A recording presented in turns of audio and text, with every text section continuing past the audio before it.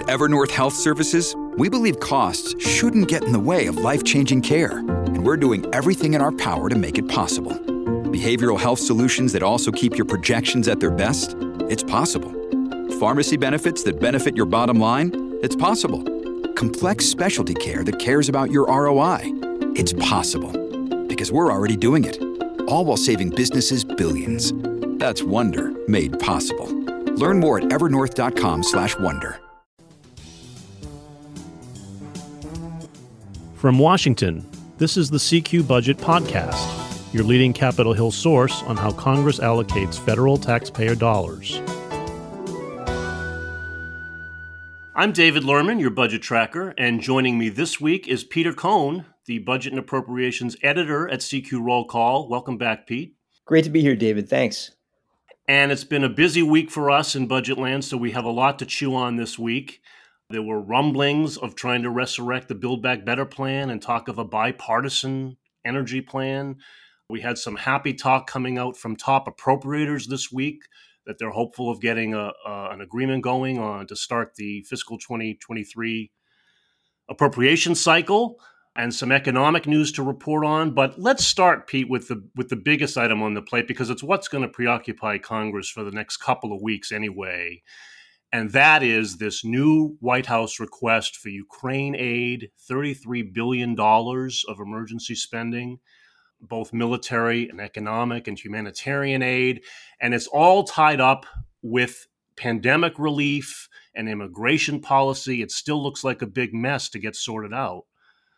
Yeah, it certainly does look like a mess. I think that with the Ukraine piece of this, there is really there's a broad bipartisan sense that it is critical to get that through as quickly as possible. There's differences over some of the details in there. There's some people on the Republican side who think that the amount of military aid should increase. There are others who don't like the idea of lending more money to the IMF, while that money should get ultimately funneled to Ukraine to help rebuild Ukraine's economy and help prop up their budget in this difficult time.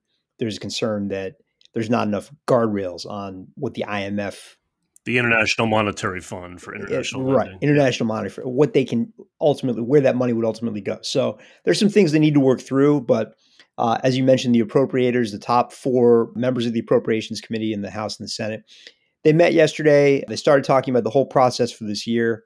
There's a sense that they got to do something on Ukraine now. And the president said yesterday, his letter to Congress outlining this aid said, look, COVID-19 is still with us, and we need that money yesterday to help buy more antivirals, to help people who are uninsured, to get more vaccines in the pipeline. Booster shots coming this fall. We need that money. But then you'll notice in his remarks afterwards, he said, I don't care if they're attached. I don't care if the two pieces are connected. We need to get them both done. Do them, Congress, it's up to you. Do it however you want. So this is the typical, kind of pickle that Chuck Schumer is in, the Senate Majority Leader. In how do I get this through? What is the packaging? And what's the magic combination to get to 60 votes, which we need to get over that filibuster hurdle? So, it's an unenviable position, and Chuck Schumer has been in this position a lot of times since he's become majority leader. And this is another one that's going to be really tricky to navigate next week. Right, because there is bipartisan support for Ukraine aid, but there's not so much bipartisan support for the pandemic relief. There's a suspicion among Republicans that there's too much unspent money out there from previous pandemic relief laws that should be tapped, and they don't want to go deeper into debt for more pandemic relief. And what's really tying it up is this battle over immigration, this so-called Title 42 policy, which has barred migrants from entering the country during the pandemic, that the administration now wants to lift, and the Republicans and even some Democrats say not so fast. And Republicans are insisting on an amendment vote on that policy as part of pandemic relief. It's tying up the whole thing in knots. And so now you don't know how this affects Ukraine aid, because even though there's bipartisan support for Ukraine aid, a good number of Democrats say they want to do it all in one package, thinking, I guess, that it's the best chance of quickly passing the pandemic relief as well, because Republicans aren't going to want to vote against Ukraine aid. But it's hardly an easy lift that way, and there's still no resolution on this Title 42 issue. So there's a couple of things going on. I mean, number one, you're right. Republicans want to tap unspent funds for the COVID-19 package. You'll recall the Biden administration requested $22.5 billion. That's now down to $10 billion because that's all they could come up with bipartisan offsets. And David, right. I know as you've reported, about $2 billion of that isn't even a real offset because it's money in this aviation jobs protection program that they weren't going to spend anyway. Right? They weren't going to spend anyway. So yeah, most of it is not even being spent. It's a paper savings, but not a real cut in spending. Yeah, and they've also got, this is sort of one of the underreported things. They've got a problem with one of the most influential Democrats in the Senate on that package, Ron Wyden, chairman of the Senate Finance Committee, because one of the offsets would take money from the county payments program that he got specifically, that he negotiated as part of the rescue plan back in 2021, early 2021. So one of the offsets would cut money from those programs. These are, poor rural counties in Oregon and other places that rely on the federal government for money because they don't have a local tax base. There's a lot of federal lands there. So you're taking money from that, and at the same time, half of that $10 billion package is essentially going to one company, Pfizer, to fulfill the contract the federal government made for antiviral pills. So you're Ron Wyden, you're sitting here saying you're going to take money from my constituents and give it to Pfizer?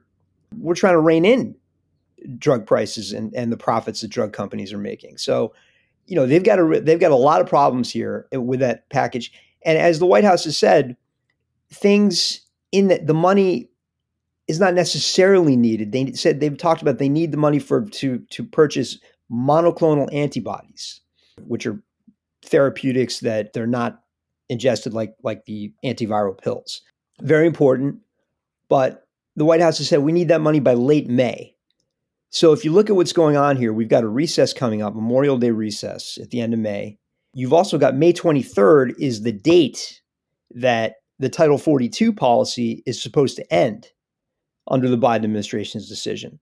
So if you're the Republicans, you're thinking to yourself, we can wait out the COVID-19 package because the world is not going to end if we don't pass that in the next week or so. Ukraine aid, on the other hand, is a life and death situation for a lot of people on the ground in that country, and we can't wait. So the Republicans are going to argue Democrats are playing politics with this by trying to lash the two issues together. And at the same time, they're going to say, look, the Democrats don't even have a unified position on Title 42.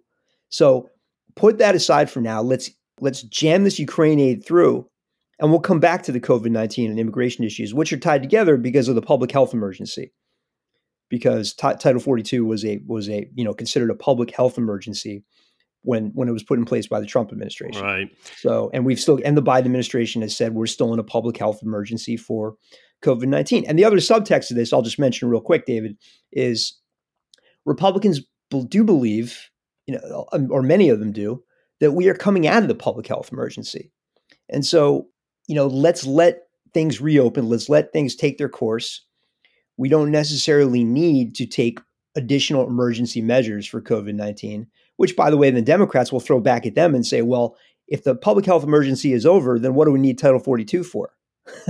So there's a lot going on there. And so the attitude of some Republicans is, look, let's divorce Ukraine aid from all of that.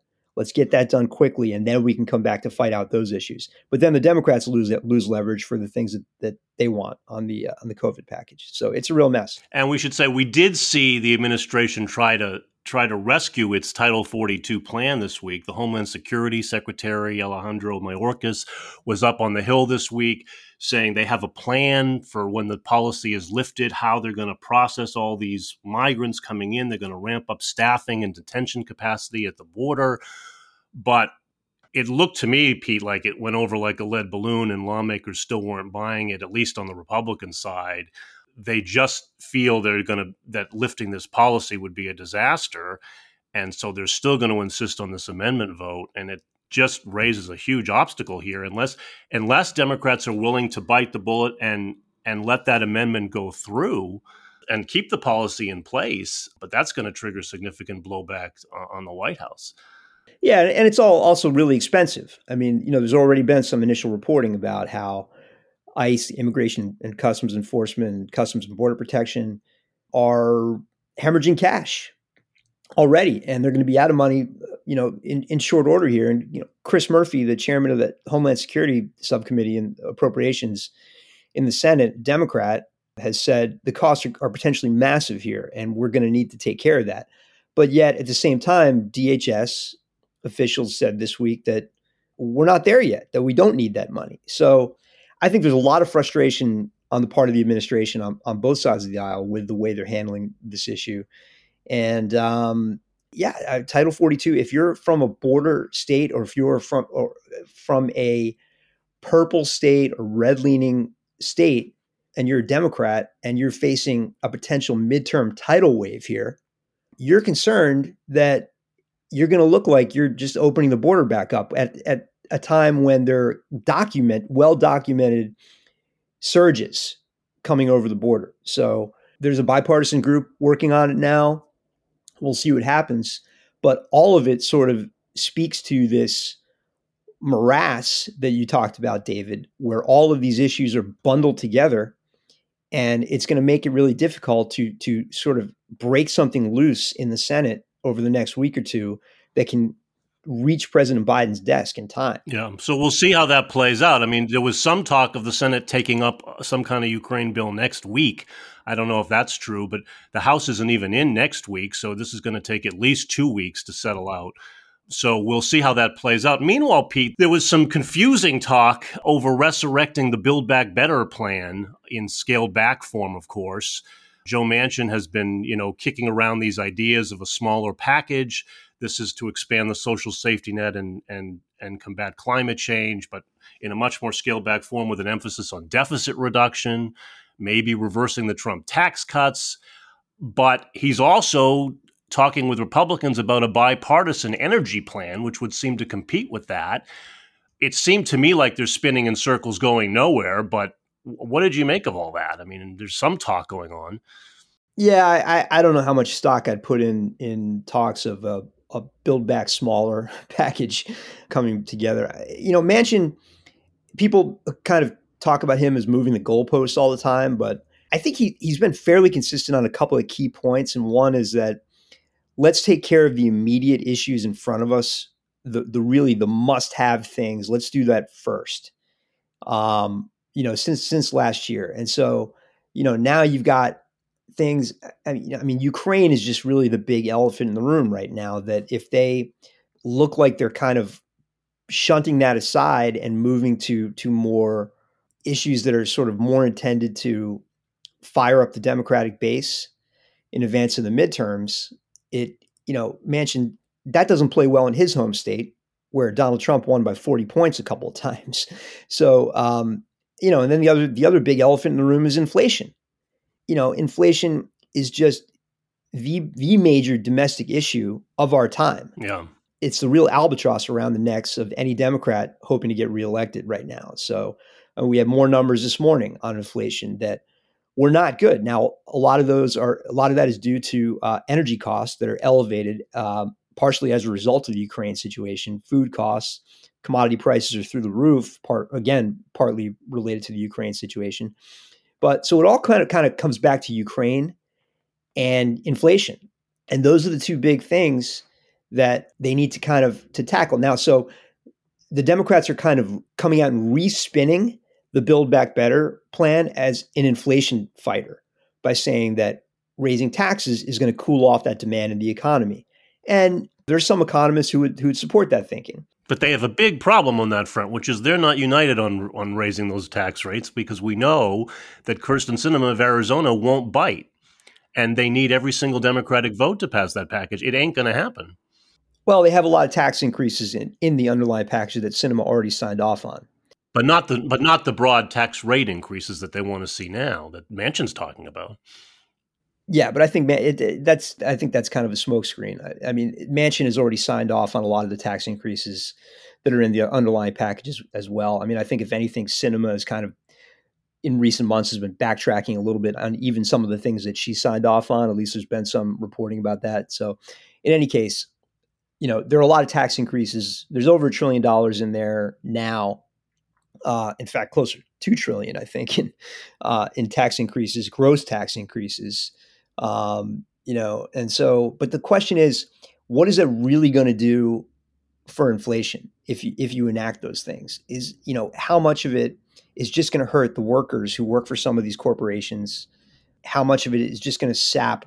I mean, the really wealthy people who this would affect, some of these tax increases, the surcharge on households making more than $10 million, for instance. Sure, it's going to sap some of their consumption, maybe. Maybe they might buy fewer yachts, which, that's going to end up hurting people who make the yachts, would be the counter argument for that. So, those are probably lower income workers. So, there's a huge debate. This debate has never really gone away. Now, whatever Manchin is going to support is going to have to reduce the deficit. So, you could argue that withdrawing some of that federal government stimulus by starting to curb deficits might also suck some of that demand out of the economy. So there's a real debate going on. But again, Manchin keeps coming back to this.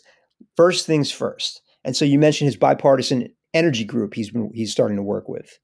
Right now, energy supply is the real bottleneck when it comes to the inflation drivers. So Manchin is saying, look, let's get this all of the above energy strategy to boost domestic supply, less reliance on Russian gas for some of these European countries. Let's boost our own supply and export that to Europe, which is also going to drive up demand and could increase prices. But more supply is ultimately going to be better for inflation, because that supply will match that demand in a more equitable fashion. So that's where Manchin is. And so, and then do they have to come back and talk to Sinema again? Probably. But they need to. Well, Elizabeth Warren wrote in the New York Times the other day that if we don't do this, we're toast in the midterms. So there is a huge amount of pressure. They're talking about trying to do something, trying to get a framework together by Memorial Day, pass it by July 4th. With everything else going on, it's really hard to see how that comes together. Yeah, it's a tall order. And speaking of inflation, Pete, we got some troubling economic news this week. I mean, when you think of soaring inflation, you usually think of an overheated economy that's soaring. We've had record low unemployment rates, and you'd think of excessive spending. But actually, what we found out this week is the economy actually contracted in the last quarter. What do we make of that? Is that a statistical blip, or is it portending a recession, as the president was asked about? Yeah, I mean, there's no question that things are slowing down. I mean, I think that number was a bit of a blip. There was a lot of weirdness in that number. Yet, most of it was driven by essentially net imports. So when we're importing more than we're exporting, that's a drag on GDP. Consumer spending was up, which was a positive, not up as much as people maybe expected. But again, a lot of that was eaten up by inflation. I mean, a lot of that was people just spending more because prices were higher. So, I think we saw in the latest report that came out this morning, consumer spending in the month of March was up by 1.1%, but adjusted for inflation, it was only 0.2%. But still, that's good. That's positive. I mean, consumer spending is up. So that is a real positive for the economy. So that sort of belies the negativity around that apparent contraction in the first quarter GDP number. So there is still a lot of residual strength. Business investment was up. I mean, the president was out talking about that yesterday. That's true. All that's true. But the fact is, inflation and core inflation, excluding food and energy prices, is coming down. So we're sort of kind of peaked on that. So that's all of that is positive. But on the other hand, if you look at consumers' mood and the fact that wages are just not keeping up with inflation at all, they have a big problem. I mean, they used to call it they still call it the misery index, which is when you sum up the unemployment rate and inflation. So unemployment rate is down considerably, but a lot of people think that's not going to last. The unemployment rate could come back up here as we start. People are talking about another recession. I mean, the Federal Reserve is about to really slam on the brakes on all of the liquidity that they've pumped into the economy over the last 2 years. So, yeah, that's all coming to an end. Everything the Fed has been doing, they've got to tame inflation, or they lose all credibility, because everybody agrees. Everybody who follows this stuff agrees. The Fed has been way behind the eight ball on trying to. They called it transitory. Inflation was going to go away, and it didn't. And the Fed is way behind on that. So the brakes are coming down fast and hard on that. And so a lot of people think a recession is possible. Now, the numbers yesterday don't, even though it was a contraction, it doesn't mean a recession is going to be immediately. But in any case, consumer sentiment, we'll get some new numbers out here actually in a couple of minutes on that. But consumer sentiment has been down, not as bad as it was in after the 2008 crash. But consumers are not happy. The mood is not good. There's a Gallup poll yesterday that said less than half of households polled feel positive about their finances. That's a big change from even just last year. Right, and that's why Republicans are so energized about these midterms. Right, they see inflation as it's just killing Democrats left and right, and they really think they can take the majority just on that alone. Right, and so that's why Democrats are really are trying to focus on gas prices now and try to do something there. But there's just nothing that the federal government. There's really not a lot more the government can do to fix that problem. I mean, that is just a global supply demand imbalance, and that's got to work itself out. And anything that Congress tries to do on that is really just going to be more of a feel-good press release for Democrats who are trying to, convince their constituents that they're really, on top of this issue. Okay, and with not much time, Pete, but before we go, appropriations. All of a sudden, top appropriators are really optimistic. They're going to get a deal together within weeks, we're told. Can we believe this? Well, anything that comes together in the next few weeks would really be a kind of bare bones, just kind of some numbers to fill in the blanks, which is going to take a lot of time to figure out. Once they have that so-called top line number, then they've got to figure out what the allocations are to all of the various components of the federal government. But somehow I'm still skeptical we'll even get that in the next few weeks. Yeah, I mean, there's always skepticism, and because our colleague Paul Krawzak wrote about this the other day. What are the incentives for both sides to come together? I mean, Democrats have basically most of the incentives here, but then you've also got some incentives on the part of Republicans who are retiring, including some influential ones like Richard Shelby, Roy Blunt, big appropriators in the Senate who are retiring and want to get something done on their watch. Susan Collins, the incoming top Republican on Senate appropriations, wants to get something done so she can, start clean next year. Yeah, if I were the average Republican, I would be thinking, geez, if I just pass a bunch of stopgap measures and throughout the year and stall this thing, we'll have the majority come January, and we can write a much better bill from our perspective and pump up defense as much as we want.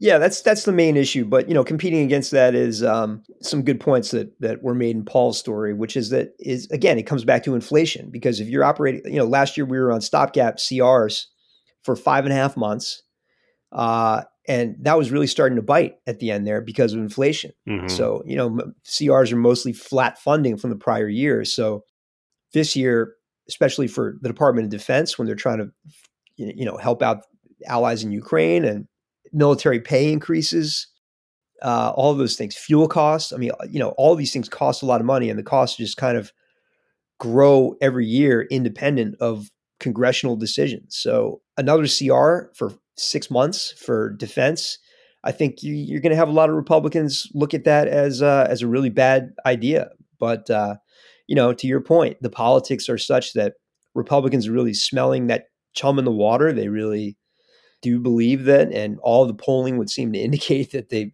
are going to at least take back the House. So absolutely, they're going to have a big incentive to stall this thing to where they can get the more favorable terms next year. Now they're still gonna need 60 votes in the Senate, even if they wait till next year. So they I'm sure they realize that they can't go too far over to the right. But yeah, I mean, there's a big. That's what happened in 2010 when Obama and Biden were president and vice president, and they had the House and the Democrats had the House and the Senate. The whole thing fell apart. When Republicans realized that they were going to take the House back, halfway through the year, and so things just fell apart. And Democrats did not want to take chances and put their members on the hook for tough votes, and so the whole thing just fell apart. And of course, we ended up with Republicans taking back the House, and the appropriations bills didn't pass until the following April. And that was a year-long CR for every other agency other than defense. So, that's Democrats are looking at that experience and thinking, well, gee, we better wrap this up this year before something like that happens. All right. Well, we'll see if we get a top line kind of spending deal in the next few weeks. But I, for one, am not going to hold my breath. But that does it for us today. Thank you all for listening, and we'll be back next week.